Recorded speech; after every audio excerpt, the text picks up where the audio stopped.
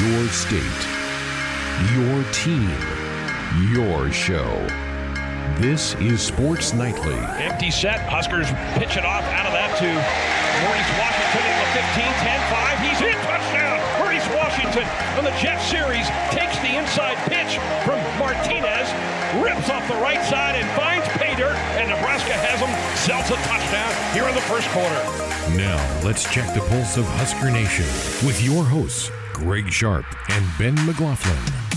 Get fired up to head out on the road again. Huskers getting set to travel to Champaign, Illinois to take on the Fighting Illini Saturday Night Football to open up Big Ten play. This will be fun. I'm excited. I know this team is anxious to get out there and start feeling good on road games, to build that part of the resume up a little bit. We'll talk about a lot of Husker football in the program tonight. Head coach Scott Frost met with the media late this morning after the Huskers walk-through today. We'll hear some of the things he reported or he didn't report during that. Did not want to talk about injuries, even though, God bless those reporters, they tried. They tried to get him, Ben, to slip up. He wasn't having any of it. Yeah, you're not going to pull a fast one on him on injuries. Maybe about something else, just not injuries. Not injuries. So no definite information about Brendan Hymas or Cam Taylor-Britt, the two young men who got hurt in last week's game. My gut tells me Hymas is going to play. Taylor-Britt probably not, but we'll see. And we'll have the head coach in studio in hour number 2. It's our Nebraska Football Radio Hour, and head coach Scott Frost will be here to take your calls, comments, questions in hour number 2. So get them ready. Get him loaded. We have not had him in here since the season started. Had him in there a couple of days before the South Alabama game, but not since. So this will be his second appearance of the year. Looking forward to having him here in hour number 2. Third hour of the show, Thursday night, Teddy Greenstein, Chicago Tribune, stops by. He had a chance to see the Fighting Irish of Notre Dame last week. They have a big matchup coming up Saturday against Georgia, and he's also getting ready to cover the Northwestern-Michigan State game this weekend. We'll talk about those and a lot of things with Teddy coming up in hour number 3. I had a chance to catch up with Illinois play-by-play man Brian Barnhart. We'll get his take about the Illini start to this season, a 2-1 record out of the gate, and about his thoughts about starting conference play for Lovie Smith in year number 4. It is year 4. That's a big year for coaches trying to put a program back together, Ben. And I'm sure Illinois fans, they've been patient to this point. Lovie really went with the youth movement in years 2 and 3, hoping that it would start to pay off now. And I think that they showed some signs against Akron and UConn, but you got to beat a MAC team at home. That's a win you've got to get when you're Illinois, trying to build it and try to get yourself close to a bowl position at the end of the year. Yeah, I mean, it's just one of those games that on paper, if you're going to make a bowl, you have to win. And unfortunately for them, they didn't. That's kind of their MO. You know, there are a lot of teams that are having trouble making it out of non-conference play unscathed. Nebraska's been one of them in recent years. Yeah. But you know, you think you have a little momentum going in your program. You're 2-0. You have a chance to go perfect in the non-con and then find a way to get 3 in the conference season. Well, let's be honest, your coach is on the hot seat. That's not a game that is going to make you feel real good. And I'm just hoping that they don't have the type of bounce back that Nebraska did after Colorado. 9 games tends to favor home teams. They're going to throw the gates open and let the students come in for free Saturday night, hoping to get a better student attendance to their games. That puzzles me when you have a student enrollment of about 50,000. You can't get more than a couple thousand students to come to the gate. That's odd to me. What else are you doing on a Saturday night in Champaign? Champaign's not like downtown Chicago. No. There's a bit of a difference between downtown Champaign, downtown Chicago, but that's their issue. We certainly don't have that issue here. So we'll hear from Brian coming up in hour number 3. Big news late this afternoon on the recruiting front for the Big Red as they pick up their 11th commitment for the 2020 class. 4-star defensive back Henry Gray, who was in town last weekend out of Miami, Florida, commits to Nebraska. This is a big hit. Henry Gray, now a Husker. Yeah, 6'1", 180-pounder, the who's who of offer sheet. I mean, you go look on his profile in Alabama, Ohio State, Michigan, Georgia. I mean, and anybody that anywhere he wanted to go to school is on the table for him. And, I was scrolling through his Twitter after the commitment and went down a ways and found his top 8, and Nebraska wasn't even on there. And, to get an official visit from him was huge, and then to show him what Nebraska's all about, both, on the field, in the classroom, and everything this university has to offer. We've heard that so many times from coaches. If we can just get them on campus, Nebraska can be a game changer. And in this case, it was. And, according to some reports, he really wants to commit in December. So Nebraska just needs to hold his commitment for about 3 months before he's officially added to the roster. He has canceled a visit to Florida. He was supposed to go to Florida this weekend. He called them and said he's not coming, that he was ready to commit to Nebraska after being here over the weekend. There were a handful of visitors last weekend. In fact, we're going to have Nate Klaus of HuskerOnline.com join us also later in this hour. He was a late add to our lineup tonight, just to kind of get the rundown, not only on Gray, his thoughts about that, but about the rest of the visitors that were here last weekend, any movement with them. And next weekend is setting up to be a really big weekend for recruiting. You knew it would be. It's the prime game on the schedule with Ohio State being here. We now know it's a night game. We kind of felt all fall that it was going to be a night game, and it officially is going to be a 6:30 kick next Saturday against Ohio State. So we'll get the latest from Nate about who is at least tentatively planning on being in Lincoln for the Ohio State game, and also just get his thoughts about Henry Gray. So 11 commitments in a class that right now probably is going to be right around 20, so you're just past the halfway point. And as you mentioned, and this is we probably should put this with every time we get into a recruiting talk, these kids are just committing. They don't sign. They can't sign until December, and so that's a long time to hold this. There'll be twists and turns. There'll be kids that probably jump off. There'll be kids that leave other programs that come to Nebraska. That's how it happens. It happened last year with Wan'Dale Robinson. Well, and just look at Gray's situation. He was committed already to Miami for about 3 months, decommitted and took other visits, and obviously choosing Nebraska when they're not even on their top 8. Like, every situation is different, and you better believe that just because Gray pledged his commitment to Nebraska doesn't mean other coaches are going to shut down the line of communication to him. If anything, it might make them pursue him even harder. And, I think that's worrisome, but at the same time, you can't expect anything different. And Nebraska's coaches certainly didn't do that with Wan'Dale. You mentioned Wan'Dale. Just because he committed to Kentucky doesn't mean that they stopped the relationship that they had with him, and ultimately Wan'Dale chose Nebraska. So I think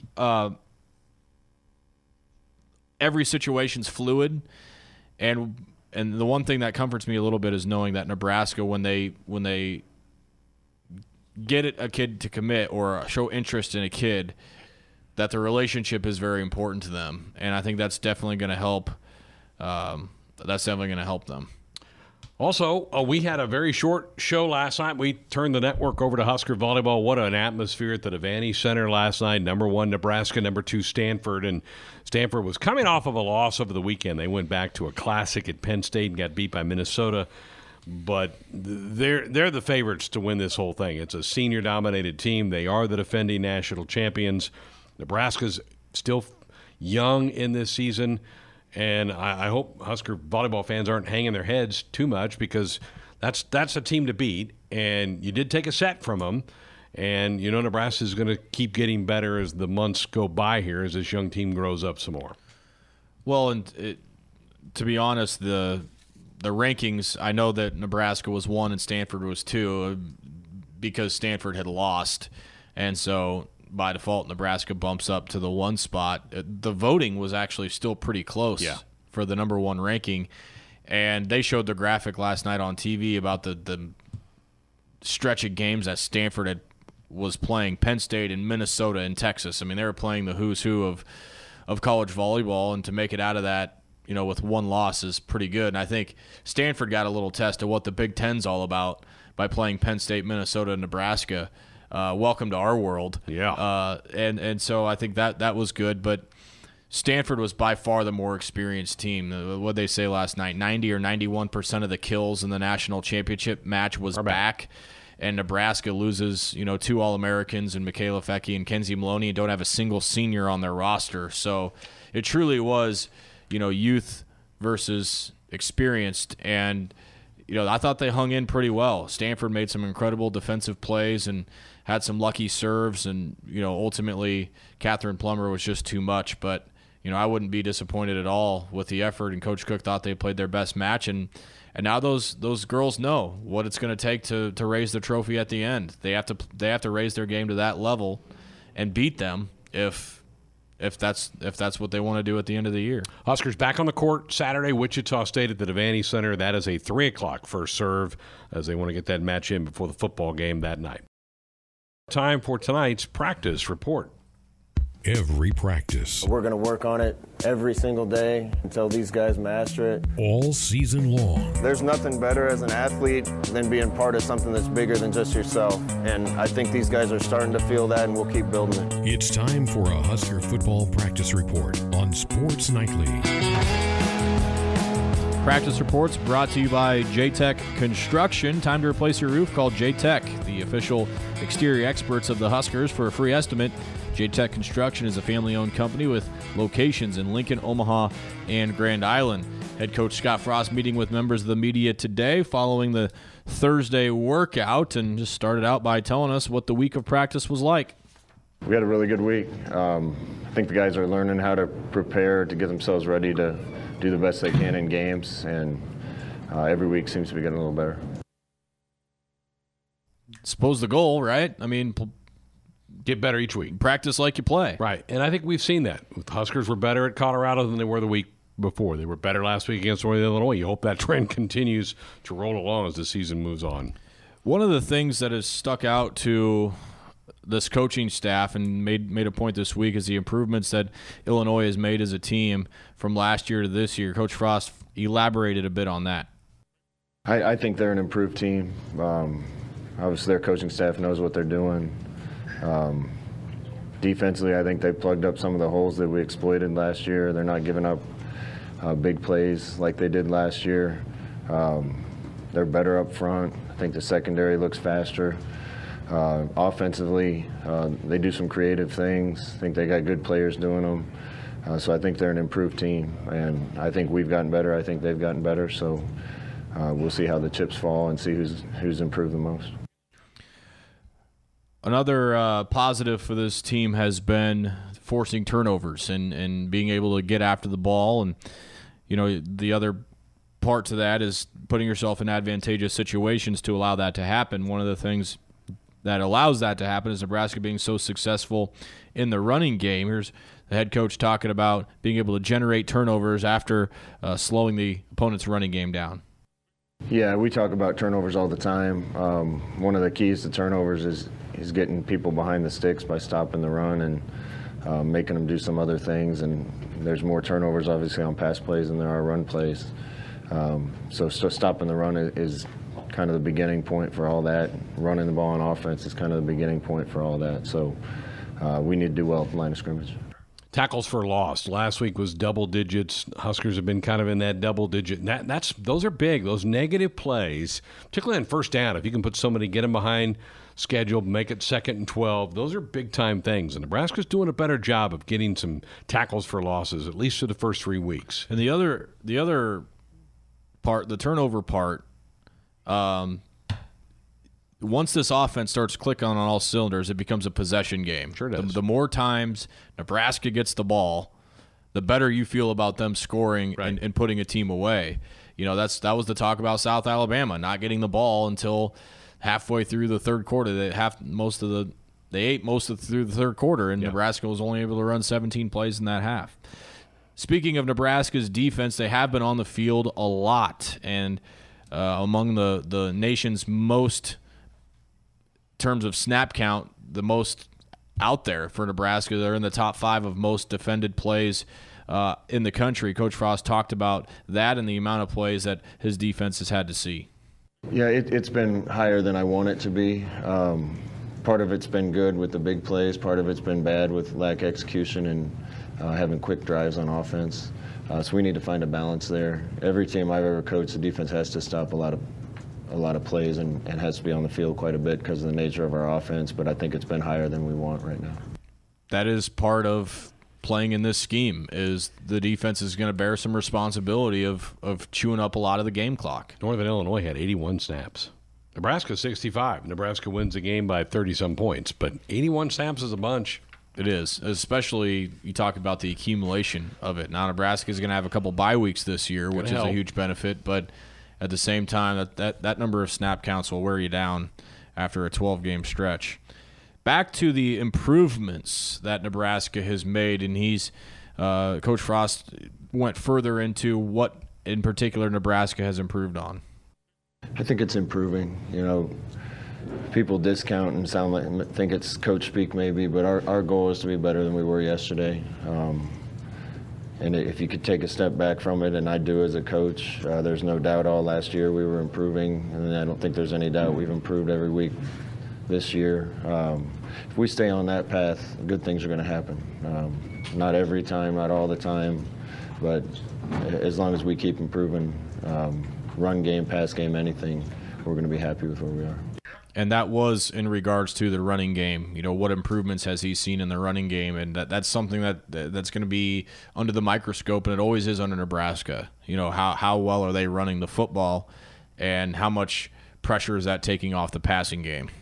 And they're going to face an Illinois team, Ben, that's been pretty good against the run through 3 games. They're only allowing about 80 yards per game. So that'll be a key. Can they win that battle? Can they get the running game going against the defense that's been pretty good defending it?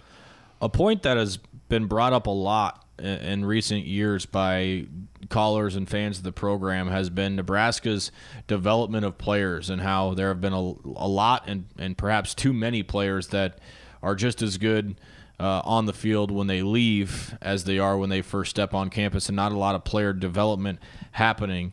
Coach Frost addressed that and his successes in developing players, and not just his, but Nebraska's back when he was playing, the ability to develop players. It's going great. You know, all these pieces have to come together. When I was playing at Nebraska, I think the thing that Nebraska did better than anybody else in the country is we developed people.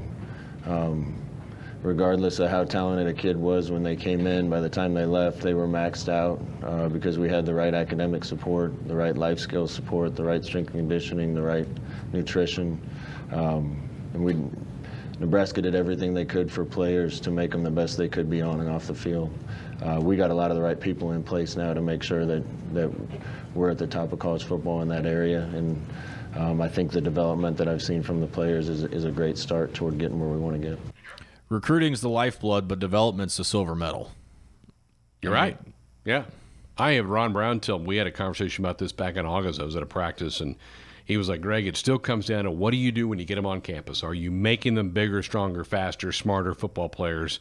And he says that's what we've got to get back to doing. Reaching potential. Mm-hmm. I mean, that's something that Nebraska has let go way too many times, is a player with a lot of potential, and you don't really see it exploited until the next level. Right. You know, guys that haven't turned it on at Nebraska, but for whatever reason can find a way on an NFL roster. I think that's been a huge problem. Something else has been a problem has been winning on the road. As coaching staff is looking to do that for their first time since taking over. Coach Frost talked about the successes or lack thereof on the road in particular. Yeah, we played well on the road. We got to learn how to finish one, and hopefully we're in a position where we have a chance to do that. We got to earn the right to have that position. Illinois is going to be ready for us, but we're not running from that. I want our kids to understand that that's a challenge, that we haven't won one on the road yet in a year and a game. So I think the kids are excited to go prove something to themselves and to everybody else. I know I am. Yeah. Let's have a happy plane ride, can we? I am ready. Yeah. Ready for some smiles on an airplane. I'm ready to see a big smile on Nate Rohr's face while he's eating that Dove bar.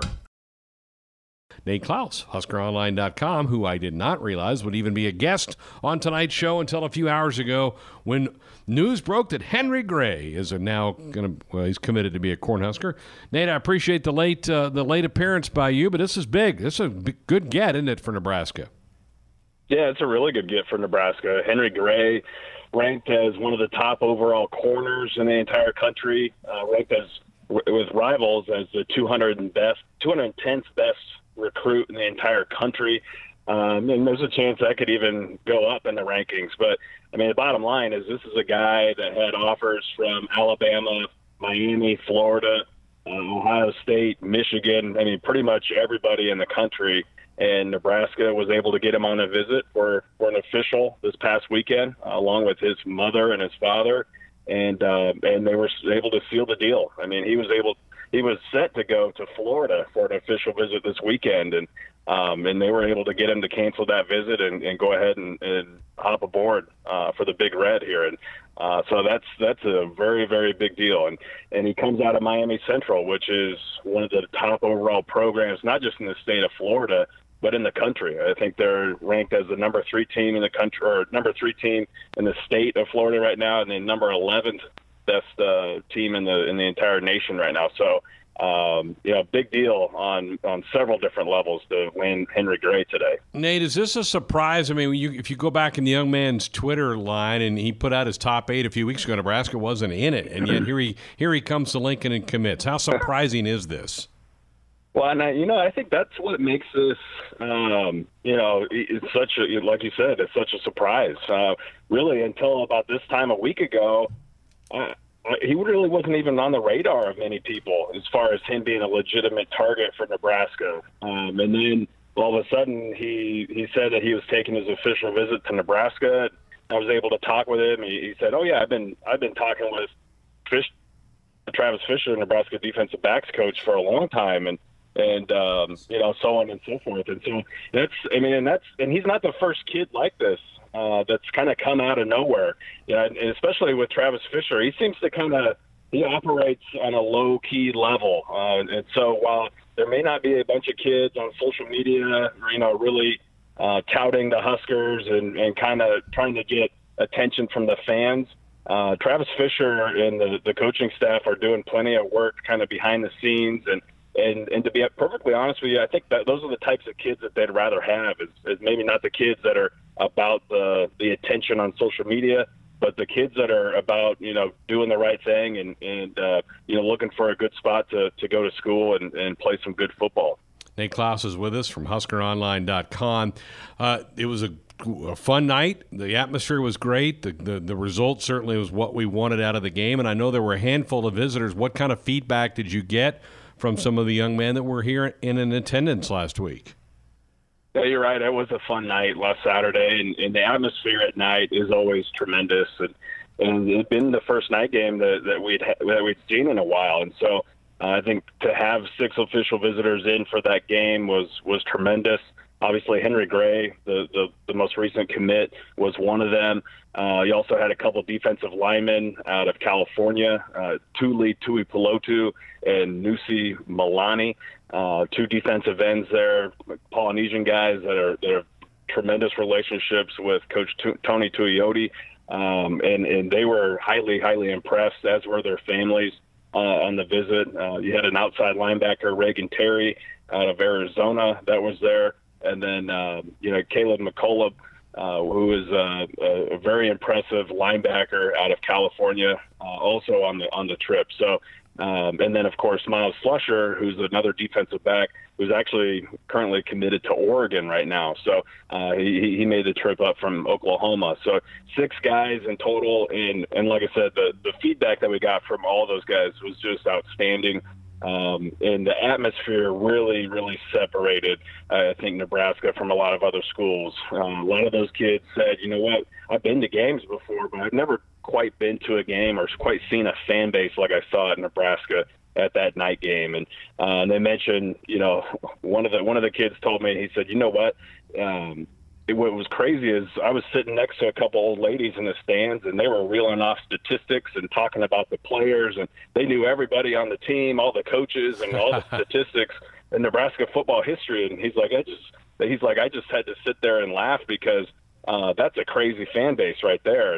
And so it's true. I mean, that's Nebraska fans definitely make an impact when it comes to recruiting, just by showing up. 370 straight sellouts. That's a really big deal, but also the coaching staff. These coaches, they take the right approach to recruiting. They are very straightforward. They're not all about kind of being slick talkers and wheelers and dealers and kind of selling a bunch of glitz and glamour.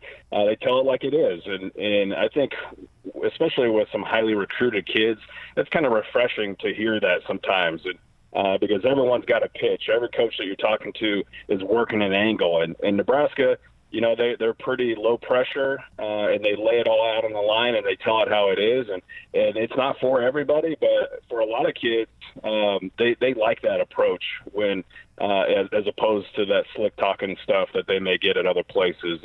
And so I think that with Henry Gray pulling the trigger, I think we could see, you know, maybe 2 or 3 more out of that total of 6 visitors that we saw last weekend end up being Huskers as well.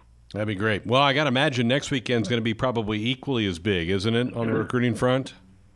Yeah, next weekend, to be honest with you, I think that might be one of the bigger recruiting weekends that we've seen in an awful long time. Right now, we've already confirmed 11 visitors that are set to come in for the weekend. And I wouldn't be surprised if we see, you know, 2 or 3 more additions to that list, at least.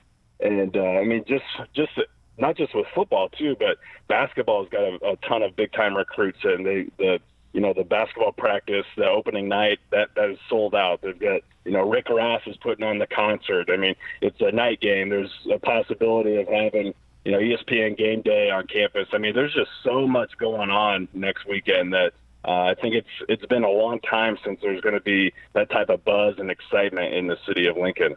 I know you and Ben are big Rick Ross fans. I'm going to have to sit on the sideline on that. This would be a great time to jump on board. I'm sure Husker Online's got a lot of information. It's going to certainly have a lot in the coming weeks. This would be a good time to get signed up, wouldn't it? Yeah, absolutely. We've always got the latest on the team, and of course recruiting, and with basketball season starting up too at the Fred Hoiberg era. Perfect time to hop on board with HuskerOnline.com. Well, great. Speaking of hopping on board, I appreciate, Nate. I know it was late notice. We certainly appreciate you coming on and telling us about Henry Gray. It's pretty exciting. You bet. Always a pleasure. Have a good one.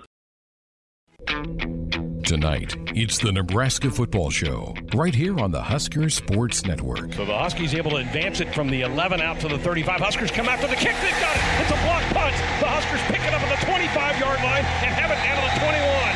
Isaiah Stahlberg was the one who blocked it. Stahlberg from Kearney, Nebraska, with the block for the Big Red.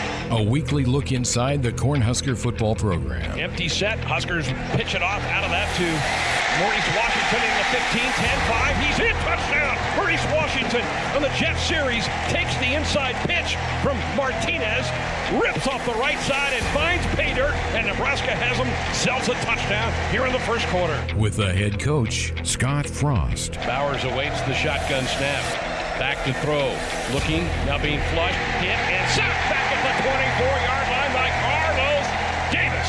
What a series of plays he's had here. A sack clear back at the 23. Brought to you by Channel Seeds. Find your Channel Seedsman at channel.com. Sponsored in part by your Midwest Ford dealers. Visit online at buyfordnow.com. Now here's the host of the Nebraska Football Show, the voice of the Huskers, Greg Sharp. Thank you. Welcome to the program. Here are the numbers. If you want to be a part of the next 60 minutes, 866-HUSKER-1, 866-487-5371. Nebraska coming off a 44-8 win over Northern Illinois.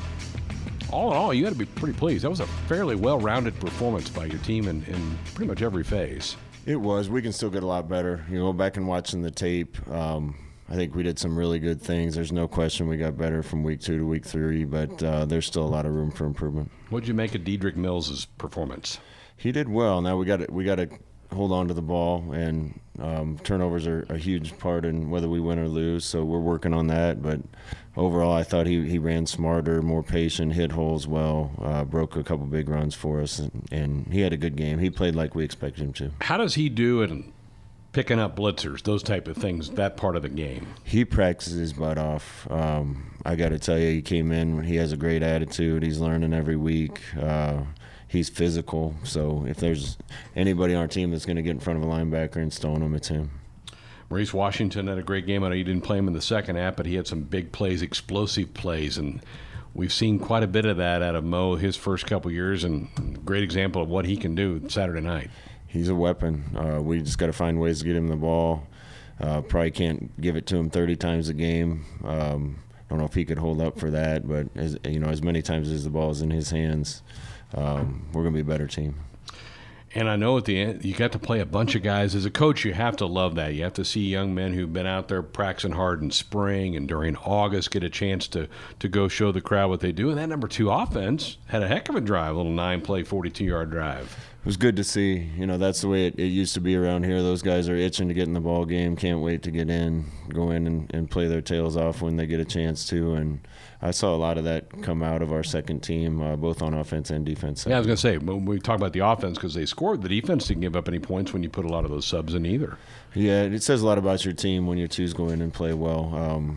We're moving in the right direction. We still don't have the depth that I'd like to have in certain places, but there's a lot of guys that are anxious for their opportunity. We had a chance to see some true freshmen who had not played in weeks 1 or 2, and I know you're a big fan of the new rule that allows you to play them up to 4 games, and that was one probably for a couple guys. Yeah, we're managing that and monitoring it closely and trying to make decisions on which 4 games to play the guys in that we expect to redshirt, and making decisions on other guys whether they're redshirting or not. And injuries are going to dictate some of that, and their readiness is going to dictate some of that, but we're trying to keep track of it as well as we can. You would have loved to have been – did you get to do that when you were at Stanford your first year? Did you sit or did you get to play? No, I played some my freshman year, which was good because I used my redshirt year when I came back and was ineligible to play. Man, I think that's going to be a changing rule through college football. It's one of the good things the NCAA has been able to do. Let's talk about the offensive line. That group it looked like that group made progress in week 3 as well. Have you seen progress with that 5? Definitely seen progress, and I think you will continue to. That wasn't an easy game for the offensive linemen to play in, just because of the different looks they gave us. I've said this, but they came out in something completely different than what they'd shown, and we hadn't prepared for. And as we get more experience, we'll be able to handle those things a lot better. There's a lot of movement up front, a lot of linebackers blitzing and run through gaps, and I thought the offensive line handled it pretty well. The snapping has not been an issue, really, since week 1. That's got to be great progress from Juergens, what you've seen him and the growth that he's had in his game. Yeah, people know we've been high on Cam and what he can do. We got to remember he's playing in his 4th football game in a long time this Saturday. He's going to continue to improve every week, and the snaps have been better, and his play's been really good. Your defensive front got a lot of headlines in August in practice and the way they've played. They've carried that in, haven't they, the first 3 games? That group's played really well. Yeah, I think so. We got a lot of depth there, which keeps those guys fresh, and they've been physical. We're doing pretty well against the run right now. Got a big test this week. This running back's really good, and I think their schemes are good, so we need to make sure it carries over to this week. You were asked at your press gathering today about Keem Green, the junior college defensive lineman. Your thoughts about what you've seen of him? He got here second week, I think, of camp. What have you seen from him, and what's your plan, the perfect world plan for this year? Well, when he's ready to play, we're going to play him. And if that means he's ready with 4 games left, then great, we save a year. I think that's kind of what he's expecting and thinking right now, and we'll see where it goes. But he's got a ton of talent. He just needs to get familiar with our schemes, and honestly, he had to get in shape a little bit, and he's making progress every week. When you were at UCF, did you rotate the line like you're doing here? I mean, it's basically 3 in, 3 out, 3 in, 3 out most of the time. In a perfect world, that happens in more positions. We're doing it on the D-line right now. I'd love to see more of a rotation at linebacker to keep guys fresh in the secondary, even on the offensive line. Even my senior year playing, we had guys rotating in different series, so we're not grinding the guys too much. And as our depth improves, we'll be able to do even more of that. You know this because you were in this seat once as a player. The quarterback in Nebraska certainly is under the microscope so much. What have you made of Adrian's play through 3 games?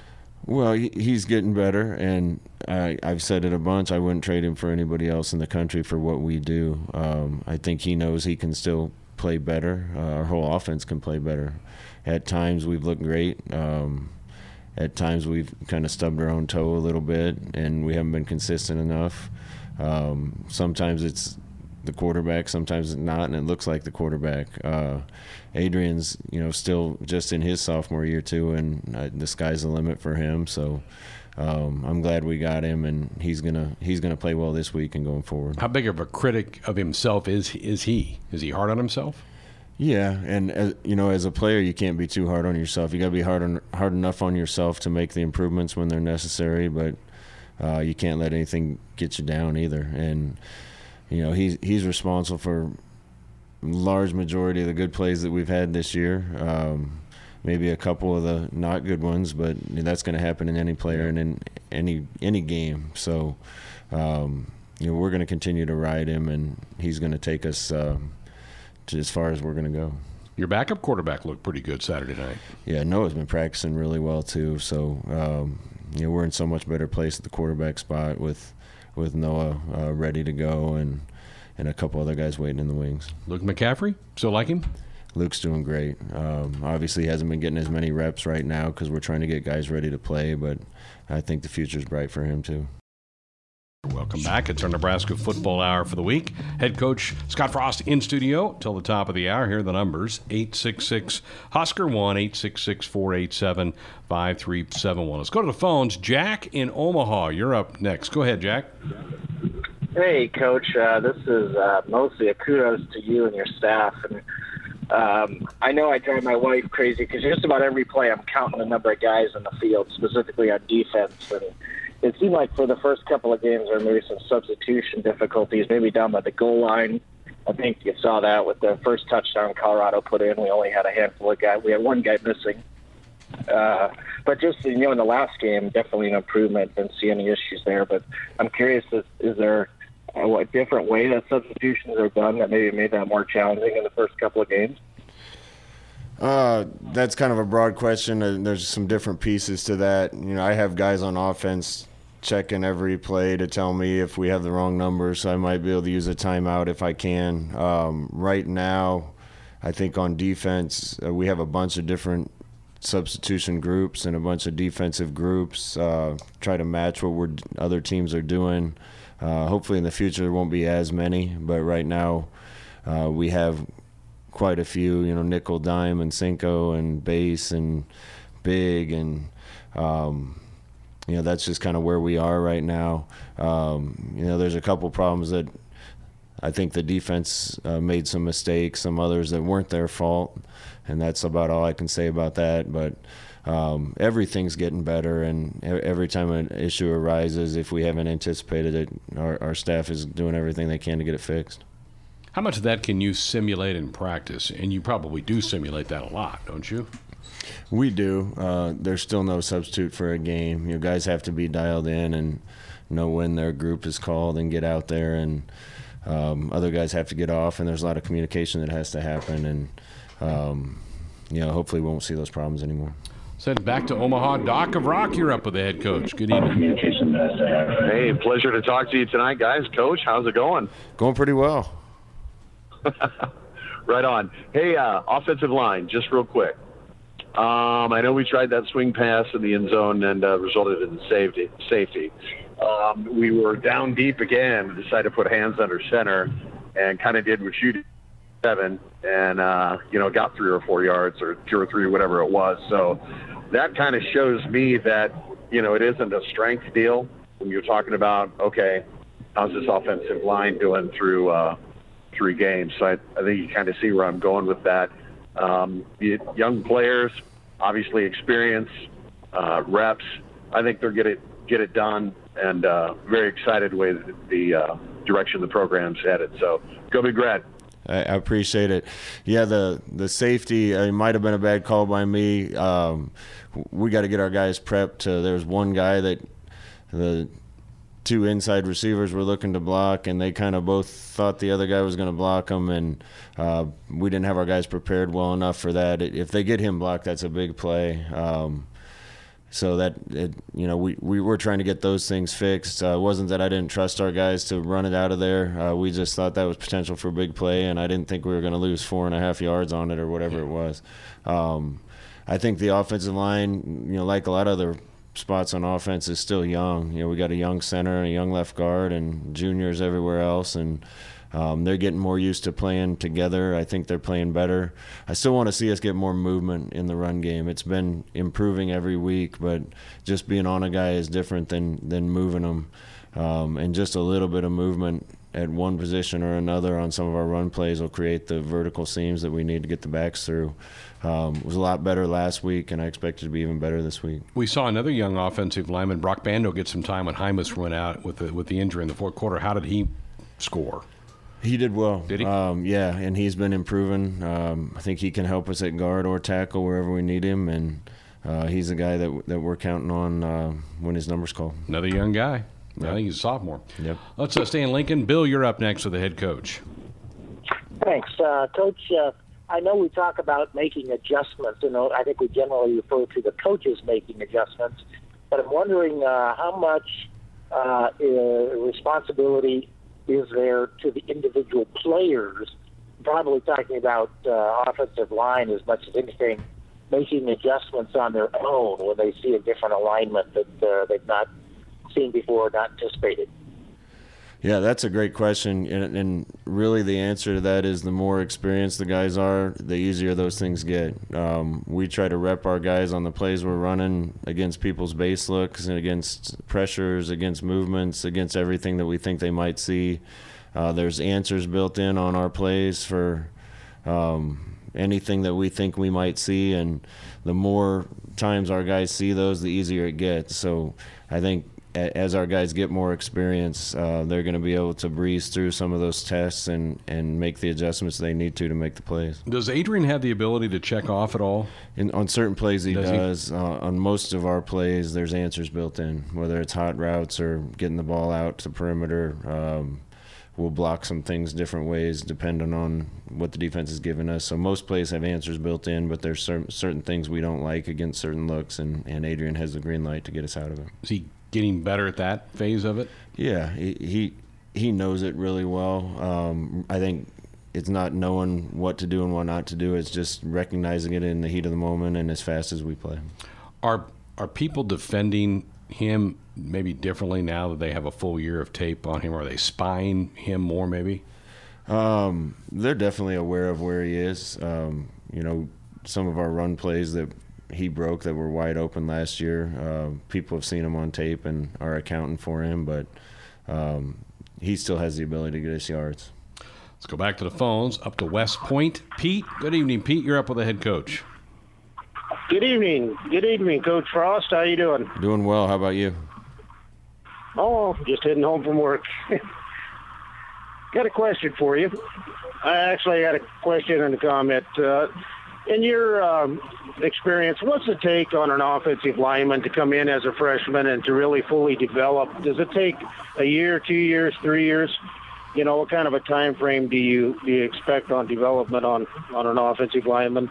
And the second part is, way back when you were in high school, a senior quarterback, I took my brother-in-law, tried to get him interested in football. I took him down to a Battle Creek game. I think it was a playoff game, if I remember correctly. And we were sitting on the 50-yard line, and we seen this person just winging the ball 50 yards in the air with a nice tight spiral. And looked down there, and I said, "Mogi, is that Frost?" He said, "I don't think so. I think Frost is taller than that." I said, "Well, go down there and get a program." So he went down and got a program and started looking at it. I thought, well, maybe Frost is hurt.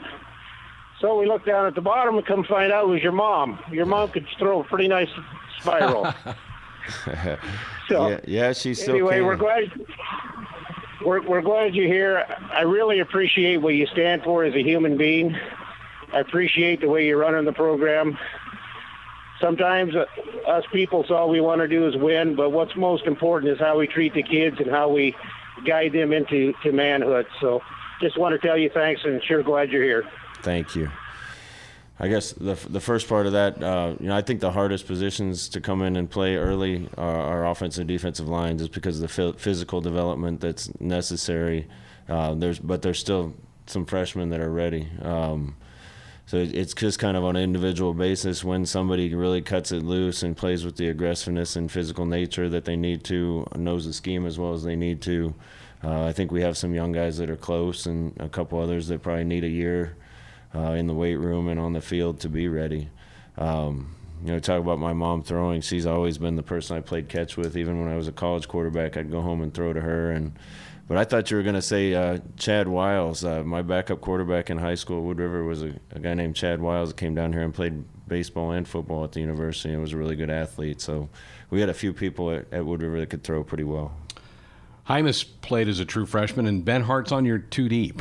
He's close. Bryce is probably. Yeah, Bryce is growing every day. Not growing. Hopefully not growing taller. He's tall enough, but he's getting better every day. Some of the other young linemen we have really good feeling about too. So we're bringing them along, and I don't think it'll be too long before some of them are ready to go. But let's start the hour by talking to Teddy. He's originally from New York, but now calls the second city his home.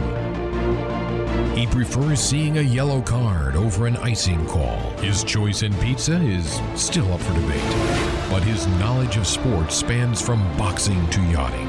Here's the worldly Teddy Greenstein of the Chicago Tribune. Well, Thursday night, it's time to talk with the man from the Windy City, and you did better on your picks last week. We gave you some trouble that you weren't very good in week 2, but you bounced back in a big way.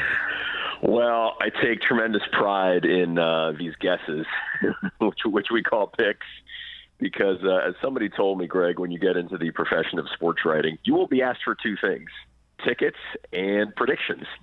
So I usually can't come through on the tickets, although, when I was covering the White Sox, that was an easy one. Somebody asked me for a White Sox ticket, I would say, yeah, I can get you 30,000 tickets for tomorrow night's game.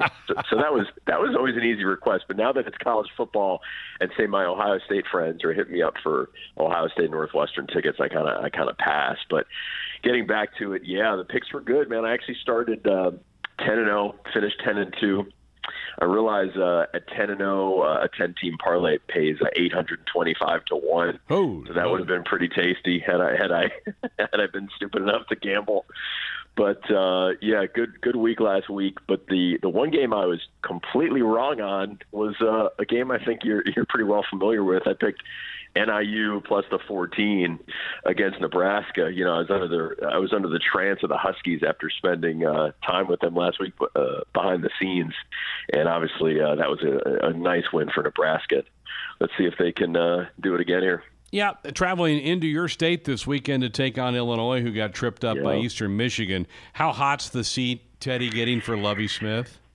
Yeah, it's one of those things where I think a lot of Illinois fans have just come to accept, all right, this is not working. I talk to a lot of people about recruiting, and they say Lovie really has not made inroads with Chicago coaches, and it's just not surprising. I don't want to say it's a young man's game, because there are certainly older coaches that can succeed. And look, a guy like Les Miles is finding a good formula at Kansas, but the recruiting element is such that at Illinois, it's a really tough spot. You've got, a bad kind of atmosphere for game day. You're at a basketball school. There are not a lot of players to recruit in Central Illinois. So you need a guy whose entire life and livelihood is going to depend on getting players, because at Illinois you can't, and every place you cannot win without players. And with Lovie, you just feel like, he's already an accomplished guy. Like, he's already made his money. He's made his reputation in the NFL, great success with the Bears. And, I think he'd much rather be coaching in the NFL and not having to text 15 and 16-year-olds. So he hasn't had very good players. He's had kind of a revolving door at quarterback. He's had a lot of assistant coaches who have left, I think probably because they realize this could be Lovie's last year, and I think it probably will end up being Lovie's last year. So, bad home loss last week to Eastern Michigan, and now obviously the Huskers come to town, and, that offense was looking great. So huge game for both teams on Saturday. Yeah, it's not a good sign when I read in their notes that they're going to allow the students in for free. That's not a good look, right? I know. It's one of those things where I think the school puts that out because, they want some good publicity, and it ends up looking bad because it's like, wow, man. If they got to stoop to that level, that's pretty bad. Now, at Illinois, you do have to stoop to that play. You do have to do things like that, because there was a game last year where they hosted Iowa, and the people who were in attendance at that game, the media guys, said it was the worst atmosphere they've ever seen for a Big Ten game. I think there were 150 students there, so the place looked empty, totally embarrassing. So you can't have that, especially in prime time. So I think it is very smart of Illinois to do that, But when you do it, that's definitely going to, be shining a spotlight on the fact that people will not pay to see your product, especially 18 to 22-year-olds. Right. Another coach that seat's gotten pretty warm is Mark D'Antonio, and he's coming to Chicago to take on Northwestern this week. That was an embarrassing loss for them at home. I know ASU maybe is better, but you can't lose that game at home, right? Yeah, Greg, that was really confounding. And I mean, they were, 14.5-point favorites. I mean, Arizona State is not much to brag about. So I think people at least thought they were going to win that game 17-3, something like that. And instead, you've got this, kind of toxic mix on offense of, penalties and turnovers and missed field goals. And then, the real kick in the groin is when you have 12 guys lining up for a field goal try. That is just a total embarrassment to your coaching staff. Then on top of it, the Pac-12 refs miss a completely obvious jumping over the line call, which D'Antonio complains about. And that, even though he's totally right, makes him look even worse. When your team is unprepared and you lose at home as a 2-touchdown favorite, but then you're, criticizing the refs, that's not a good look. So it's kind of in a mode right now of same old Sparty, where it's a great defense. It's a defense that allows less than 1 yard per carry on the rush. The pass defense is also good, but it's just a seesaw that is so tilted in one direction. A good defense that is not going to produce a lot of wins because they can't score. So let's see what happens with Northwestern. Obviously, the Cats have only played 2 games, looked brutal at Stanford, looked solid against UNLV. Hunter Johnson is starting to justify the hype. He threw a lot of deep balls that actually did not get caught, so his numbers could have been better. But, a spot here where Michigan State is a huge favorite for reasons that definitely confound me. What? Why? Well, how can they be almost a double-digit that just makes no sense to me. And Northwestern's kind of owned this series in recent years. Yeah, I mean, look at it this way. Like, over the last 3 years, Michigan State has been an average favorite of 5 points, and Northwestern has won all 3 of those games. 2 of them quite easily, 2 by 14 points and 10 points, and a third they needed 3 overtimes. But 3 wins straight over Michigan State, and then look at this: Northwestern 13-6-1 as an underdog in its last 20. Mark D'Antonio 3-10 as a road favorite, and yet that spread came out at 6.5 and keeps climbing. It was as high as 10 earlier in the week. So either somebody knows something, or people are just not paying attention to history or last week's games. I think Northwestern wins outright. That's my pick. All right, one game that should be a real fun one is up in Madison. The Badgers host Michigan. You got a feel for this game at all? Yeah, I mean, it just seems so obvious. How do you not love Wisconsin here? And obviously the Badgers have looked spectacular, outscoring their opponents 110-0. One of them was against South Florida, a pretty respectable opponent. Jonathan Taylor looks great. Jack Cohn, who was really wobbly last year as a quarterback, has looked really good thus far. Defense probably can't complain about, since they've, again, allowed 0 points. And on the flip side, you got a Michigan team that never seems to do well away from the big house. I was looking at some of these numbers. I mean, Michigan is 8-6 on the road since 2016. And in this series, the home team has won 9 of the last 10.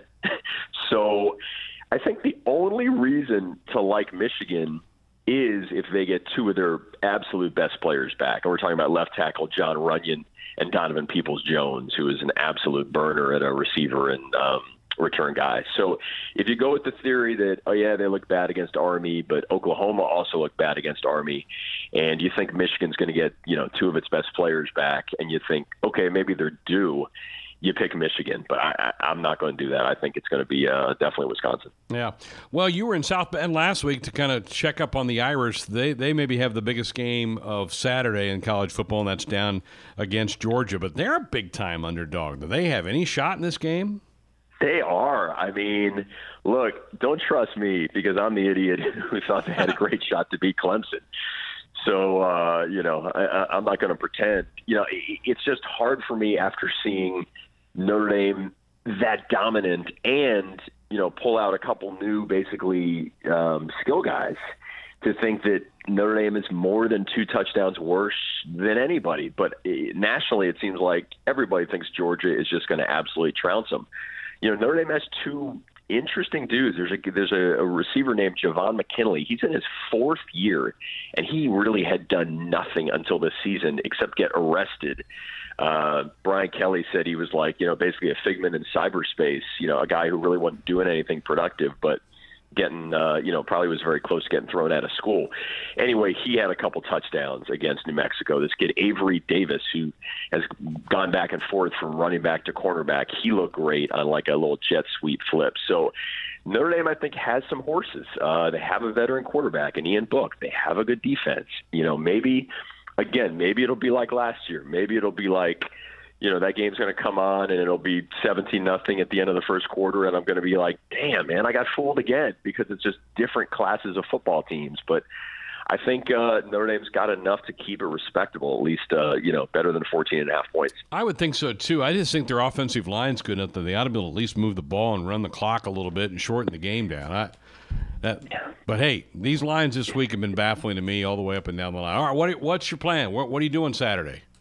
I am going to check out that Sparty Northwestern game. It sets up really nicely. I love when Northwestern plays at 11 a.m. You can get there, you can get my work done, be home by 5 o'clock, dig in on the afternoon games.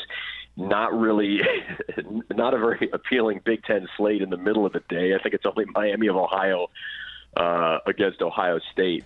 But I think that Auburn A&M game is at 2:30 Central Time. And then certainly dig in for the night games. One, I'm curious about your game. Certainly want to see how well Nebraska plays in Champaign. And then certainly we'll be watching that Notre Dame game with great curiosity, hoping both those provide some entertainment. No doubt. All right. We appreciate it. Have a great weekend. We'll talk next week. Thank you, Greg. Be well, buddy. Tomorrow night we will be in Champaign. Think we can get Nate Rohr to come be part of that one tomorrow night, or will he already be out on the town? Might take our best recruiting effort to get him to stop by. But if we tag team it, I think we might be able to do it. Okay. So Ben and I'll be there, but Nate's on the trip, so we'll just his social calendar fills up quickly, so we'll just see if we can get him. I'm just honored sometimes I can walk by him in the hallway and say hi. Yeah. Yeah, so we'll be in Champaign tomorrow night. We're not out at any location. You might have some Husker fans ask if we're going to be somewhere. We are not. We're just going to be kind of holed up at the hotel, but broadcasting the show from there tomorrow night. So we'll have all the latest on the Huskers as they get ready for this road game.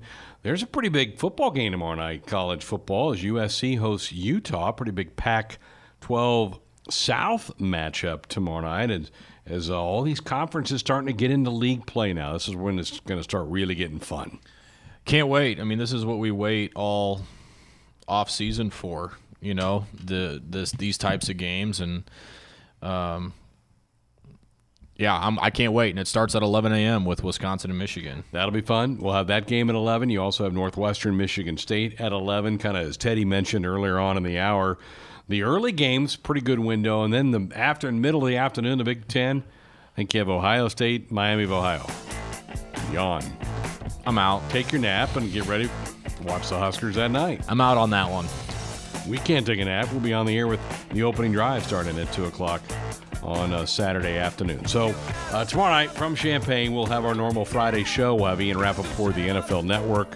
We'll have our Big Ten picks. I have no idea where I stand on the ranking. I know I picked Maryland to lose. Did you? Yeah. Wow, good for you. But I don't know how I did on the other ones. I did not. Probably not well if I don't Last remember. Week was not a good week. I know I had Iowa State. Yep, so did I. I didn't get that one right. All right, thanks to Ben, to Tim, to Mick, to all of you for being a part of this one tonight. Talk to you tomorrow night from Champaign, Illinois. Good night.